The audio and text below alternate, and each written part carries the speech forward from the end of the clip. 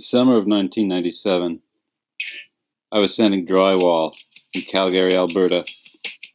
I had gone out west to escape the void, but it turned out the void had followed me there too. I was into writing poetry back then. None of it has survived. First thing I'd do, every new town I'd blow into, go to a pawn shop, buy a manual typewriter. I was writing short stories, too, about the people I'd meet. I'd imagine their lives outside of the time we'd shared. I'd tell everyone I was writing the Great Gatsby of prairie dirtbags. I knew lots of guys who stole bikes, sold mushrooms, that kind of thing. I imagined they were Gatsby.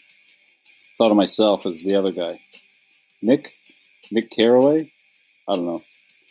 I was coming off a major Jack Kerouac fixation and latching my jazz onto any writer with a strong enough piece of work to hold my weight as I scrambled up the Tower of Song, prose edition. My gang, not my work gang, my outside of work gang, was a painter whose claim to fame was that he'd accidentally turned his phone book listing into an art prank, and a banker who was born in Hong Kong. He didn't wear deodorant. Never needed to, he said. And you know, I never thought he smelled.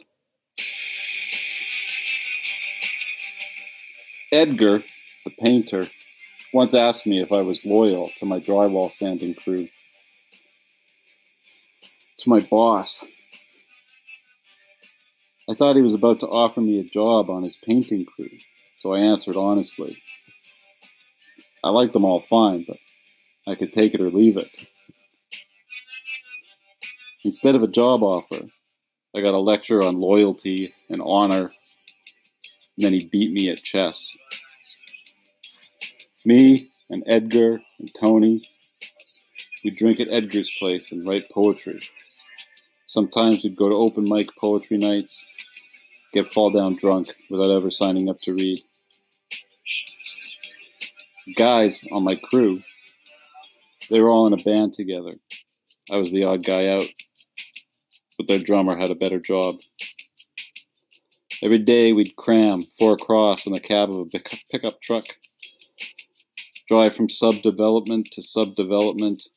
They'd try to come up with a name for their band. In the morning, Boyd, whose girlfriend had internet, would read off a dot matrix printout list of cities where there were already bands with the names they'd thought up yesterday. Carson had the boombox.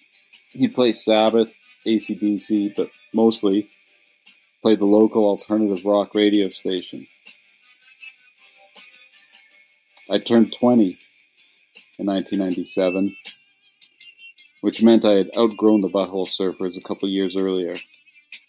Everything else on that station was Beck, Sheryl Crow. Jewel had a big hit. Alanis was getting to be something. Lilith there, moving in on grunge's last holdouts. But I remember that Butthole Surfers song, Pepper, coming on the radio. It wasn't as crazy and disturbed as the stuff of theirs I'd been into back in high school. But still, when that song would come on, I'd think to myself, under my face mask, that's my guys. That's my guys.